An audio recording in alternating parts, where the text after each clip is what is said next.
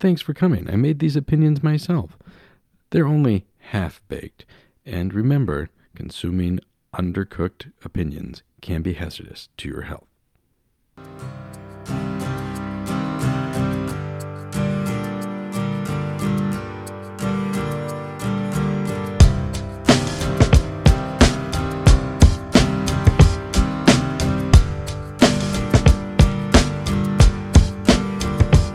Welcome to the Compass of Power. I'm Adam Wilson, and I love politics. I have been around politics for a long time, and my theory, my grand theory that we're going to talk about on this show, is that what's really going on in American politics is you're seeing the politics of place. Specifically, that the population of the United States has been shifting to the south, and that has upset the balance that we've had for more than 100 years, in which the North was more or less in charge of the country. And one way of looking at it, this time we're going to look at Florida as the future of American conservatism, and specifically the governor's race. And why should we care about Florida? Mostly because there's a lot of people in Florida. It's growing like gangbusters. It just became, in the 2020 census, the third most populous state. And to do that, it had to pass New York State. And let's just start by thinking about that. New York State is a big part of how we define America. It's the archetype of the American experience in a lot of ways. How many movies, how many books, how many politicians are from New York? Breakfast at Tiffany's, West Side Story? How about Teddy Roosevelt, Franklin D. Roosevelt, the Statue of Liberty, Cab Driver, I'm walking here. Oh, that movie, by the way. You ever watched the movie where that line actually came from? It is a dark film. All right, listen. Point is, New York is well known to every American and to a lot of people around the globe. But you've been owned, Empire State. Florida is number 3 now, and certainly Florida is well known. It's behind only Texas and California at this point. It's been growing for a long time, and I would like to thank the good people at Good Greek Movers who have an entertaining website, to say the least, but I enjoyed when I was looking at, where are people coming from? They actually collected some of this data. When you can find this from other sources, but I just enjoy. Think of this as the sales pitch for moving to Florida. 0 state income tax, some of the best rated beaches in the world, low property taxes, more entertainment options than just about anywhere else, a culture that blends the best of the U.S., Latin America, and Europe, huge events all year round. If you enjoy water-related activities, it's the best place to be. And being able to say the following and mean it, I will never have to shovel snow again. Well, you're hoping, Florida. But all of this is, more or less true. I think particularly, though, we're talking about culture. And politics are downstream from culture, as they say. And Florida's culture is a blend of the U.S., Latin America, and Europe. But let's be more specific. Florida, as a European civilization, shall we say, was founded by Spain, Florida. And so it has always had a strong Spanish influence. The north of Florida is basically the deep south, right? And I'm not an expert on Florida. I don't live there. So people in Florida, I apologize for the following sweeping generalizations, but I believe they are true from a very high elevation. North Florida, Tallahassee, that area, that's the deep south, which was founded by English planters who came over from the Caribbean, were looking for more land to create more plantations, and we know the Deep South stereotype, and I think we all know a little bit about that culture. But Southern Florida is off the map, basically, when you talk about U.S. culture, in that it's unlike almost any other place in the United States. And I say states because, there is Puerto Rico, there's the U.S. Virgin Islands, there's U.S. land and U.S. citizens throughout the Caribbean, but the only part that's a state is that southern bit of Florida. But, aside from all these, kind of fun reasons about taxes and beaches and interesting culture, really, there's an economic reason to move to Florida, and people have been piling in there to Miami, Fort Lauderdale, Tampa, St. Petersburg, Orlando, Jacksonville.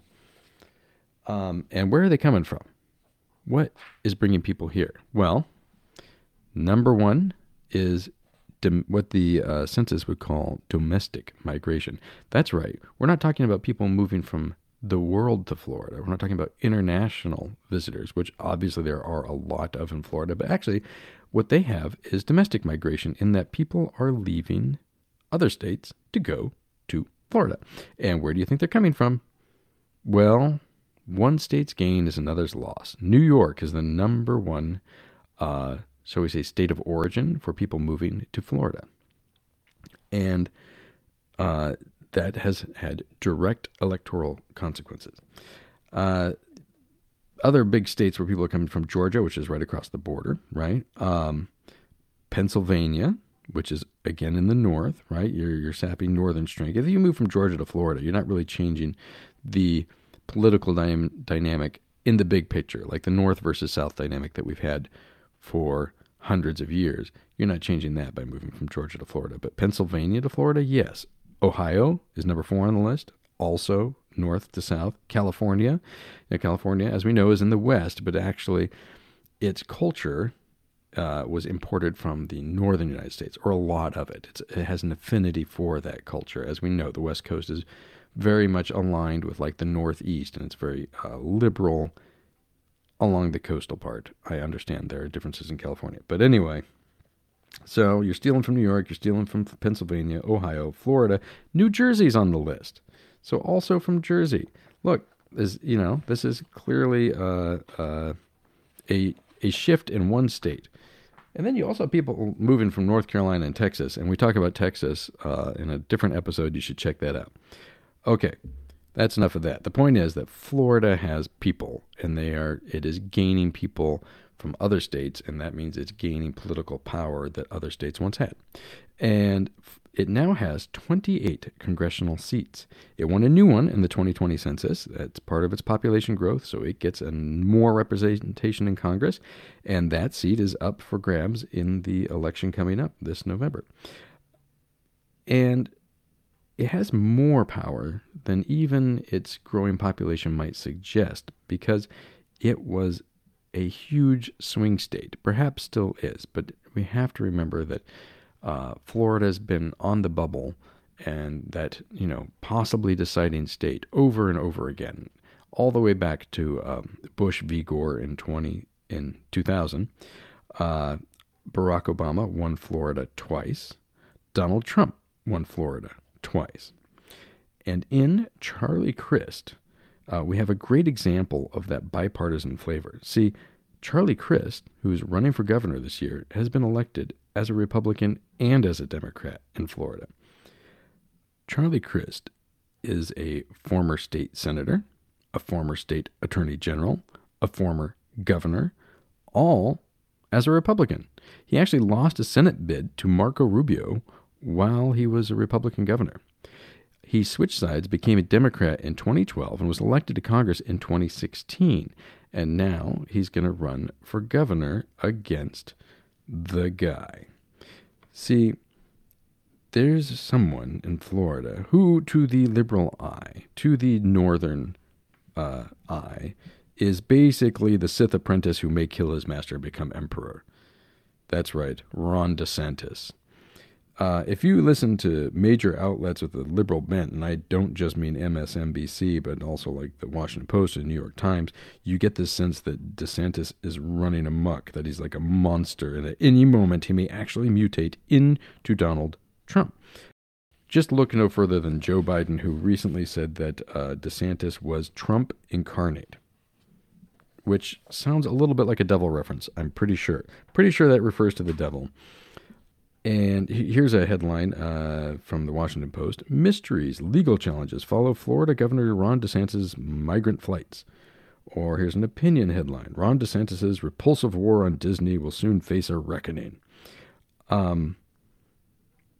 He's really disliked across the liberal spectrum in the northern United States by the elite. Now, obviously, the underclass in the north might love Ron DeSantis, but The North really doesn't like him. And I think to understand this, I had to take a trip to another dimension, a new and interesting place, I suppose. That is, I listened to a favorable interview with Ron DeSantis, a conservative interview, a fawning interview. And I have to tell you, it was good.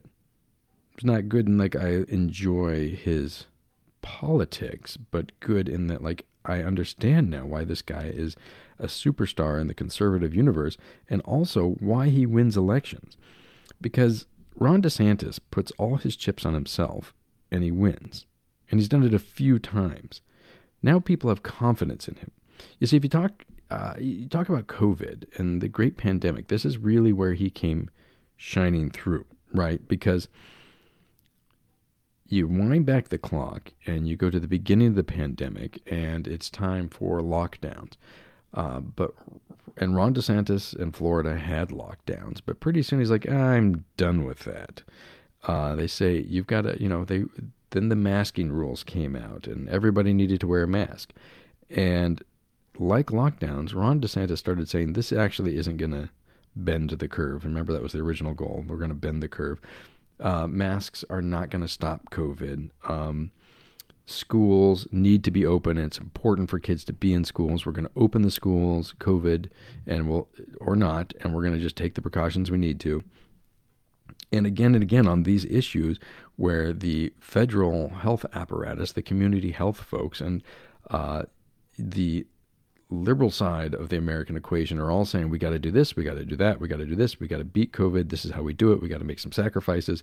This is the era, I remember, of Andrew Cuomo in New York, which just keeps coming up here, was having these press conferences on here's the next steps we're going to take, and here's the counts, and this is very serious. We have to save people. And people of the Democratic persuasion loved that. I mean, he was a hero for a while. He's gone now. He had some problems. But at the time, it was like, look at these lessons in leadership. Well, this is why Ron DeSantis is loathed, is because Ron DeSantis was betting the other way. And in his view, I'm sure, if you look at it from like the other side, it looks like he was just like, no, like he's just reckless and he's taking huge risks. But if you listen to him, he's telling you, well, I looked at things. I looked at the data that they said the hospitalization rate was going to be here, but it wasn't. It was like, a quarter of that. And I started thinking, we don't need to do all this. And from his point of view and his followers' point of view, he looked at what they were telling him, analyzed it for himself, decided that's wrong, and then did what he could to take a different path. And because he put his money on black, while the CDC kept putting their money on red, and Florida continued to do okay, and the economy continued to grow, his stock value just went up and up and up.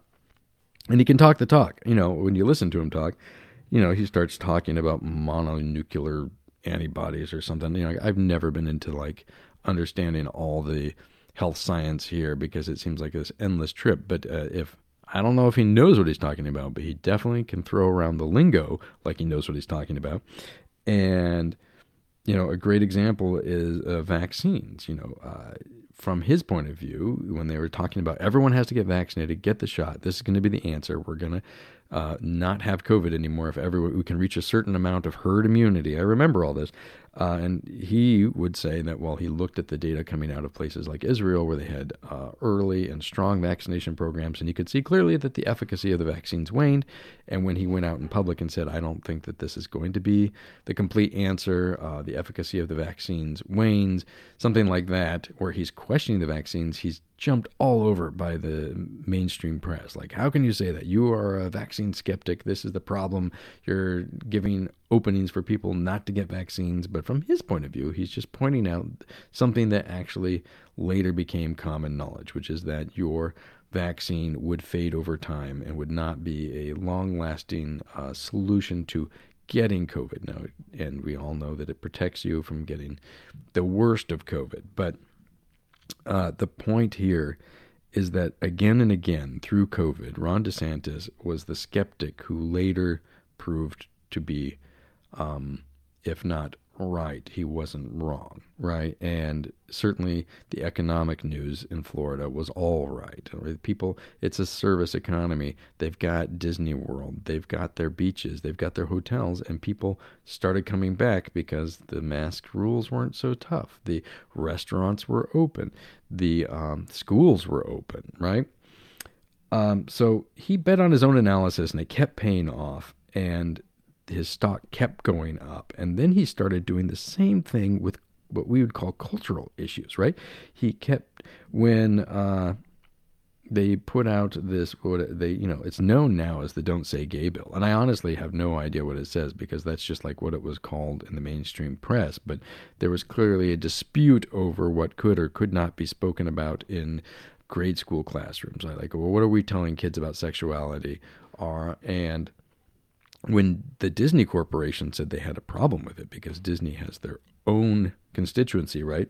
And they were opposed to this bill, he jumped on Disney, right? Now, some governors in this situation with a huge employer, a major player in your state, would be like trying to placate them. You'd be trying to play nice in the sandbox, but not Ron DeSantis.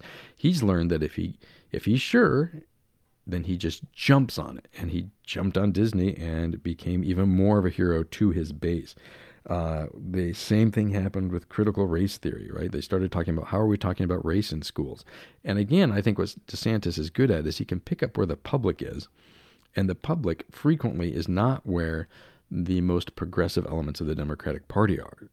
So just like there were some folks who were all for every possible step you could take to prevent the spread of coronavirus, and there are plenty of people who wanted to take significant steps to like change the narrative on race in America, DeSantis could tell that that's not where the majority was. And instead of being like, I don't think we're quite there yet, or that's not what I would like to do, he's just like, you're wrong and you can't do that. And he just pounces on them. So he won the first time in his governor's race with like 34,000 votes in a state with more than 20 million people. I mean, he squeaked by.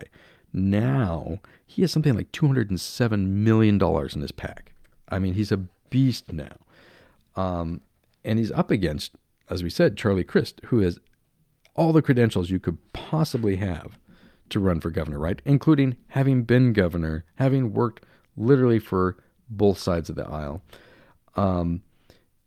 And you would think that Crist is like a great candidate. He is on track to win. But he hasn't been winning lately the way Ron DeSantis is winning. He hasn't been winning where he takes these bold stances and then like is able to hang on to them. But that really makes a difference. We can say that it's divisive. We can say that it's reckless, but psychologically, I think with the voters, it's very impressive when you like stake your claim way out there and then like actually hold on to it and come through. And so, Florida is doing well, and Ron DeSantis is the governor, and Ron DeSantis has been out there. And so the stock of the Republican Party in Florida has been going up by all accounts. And there's more people moving there. This is something that DeSantis talks about that I don't hear a lot of Democratic governors talk about, even those where there are people moving. Like I'm in the Pacific Northwest, and in Oregon and Washington, they are adding congressional seats as well. People are flooding in here, but I don't hear the governors talking about like they're voting with their feet. But that's how DeSantis talks. He's like, look, if we were so bad, people wouldn't be coming here for vacation, but more people are coming than they used to. There wouldn't be people moving here from New York, but they are moving from New York. And it's not just white people, because I think that there's always this narrative that I hope someday we break ourselves of, that it's just a race thing. And when you have Republicans winning, it's because they've activated the white base, and it's, up to everyone who is not white to vote for the Democrats so that they can win. But Florida is 52% white, 27% Latino, 17% black. It's a very diverse state. And DeSantis is carrying it. In the polls I saw, he's up 10 or 14 points over Charlie Crist. And you cannot do that just by activating the white vote. So there's more going on, right? And frankly, they have another very well-known Republican politician with presidential aspirations in Marco Rubio, right? So this is why I wanted to talk about it a little bit, because this might be the future of conservatism. The wins DeSantis has gotten on some tangible issues like pandemic restrictions is being exported to all kinds of topics, right? So he decides that the Democrats are too far out there on transgender issues, and he pounces on it. Well, say what you will about the quality of that position, he's now like upped his stock, and then he takes that approach, that conservative approach, and uses it for minimum wage. For example, freedom beat COVID. We gave people the freedom to keep their restaurants open. Our economy's great. Who needs a higher minimum wage, right? Look, these liberals want to talk to little kids about sexuality and homosexuality and all of this, and that's just not appropriate, and we need to stop that. We did, and now we're going to crack down on our universities too because they're out of control, right? Now, you might say, well, the universities are for adults, and aren't they supposed to be places where all views are equally considered? And we could talk about the politics of academia, but let's just move on to the fact that DeSantis cracked down on universities as well, right? So you use the one win to just plow through. Our restaurants are open. Also, I'm tired of environmental regulations stopping us from opening more restaurants. It can go on and on and on. So that's where I think it's important to watch DeSantis, who, by all accounts, is considering a run for the presidency in 2024. He would not answer the question. Famously, go check the debate between him and Crist just point blank asks him, say that you're going to serve 4 terms. And DeSantis just, smacks Crist across the face, where he's like, the only old tired donkey I'm worried about is you, or something. Point is that DeSantis feels like he's on a roll. He's channeled some of this boldness and provocative style from Trump, but he's lined it up with, frankly, what seems to be a more cogent intellect and a better sense of what he can and can't do. Now, again, not any kind of policies that I'm in favor of, but I do think it was fascinating to peek through the other side of the mirror and say, oh yeah, now I get it. This guy is like a winner. He's a fighter. He's a guy who goes in there and comes away with the victory, and people love winners, right? Nothing succeeds like success. So he's definitely worth watching, definitely worth understanding, and it's important because if you can do that in Florida, which, as we already discussed, is a growing state, is a very diverse state, not only in terms of culture, but race and economics and everything else, then you would think that could be exported elsewhere across the United States. That there's something in that, or at least that it could be attractive to a lot of those folks in the North who don't like where things are. That, the Republican underclass that can change things in Wisconsin and can bring Michigan around, or Ohio for that matter. So let's see. Is DeSantis who overthrows who in the Star Wars universe? Somebody let me know, because I feel like nobody overthrew Palpatine but Luke, and that's kind of lame. But there's ideas that someday Trump will, he'll find a lightsaber in his gut, and Ron DeSantis will be holding it, and then we have to deal with the new bad guy from the liberal perspective. All right. Thanks for listening. You can always go to the website, compassofpower.com. Tell your family, tell your friends if you enjoy it, or just tell the people who might actually listen.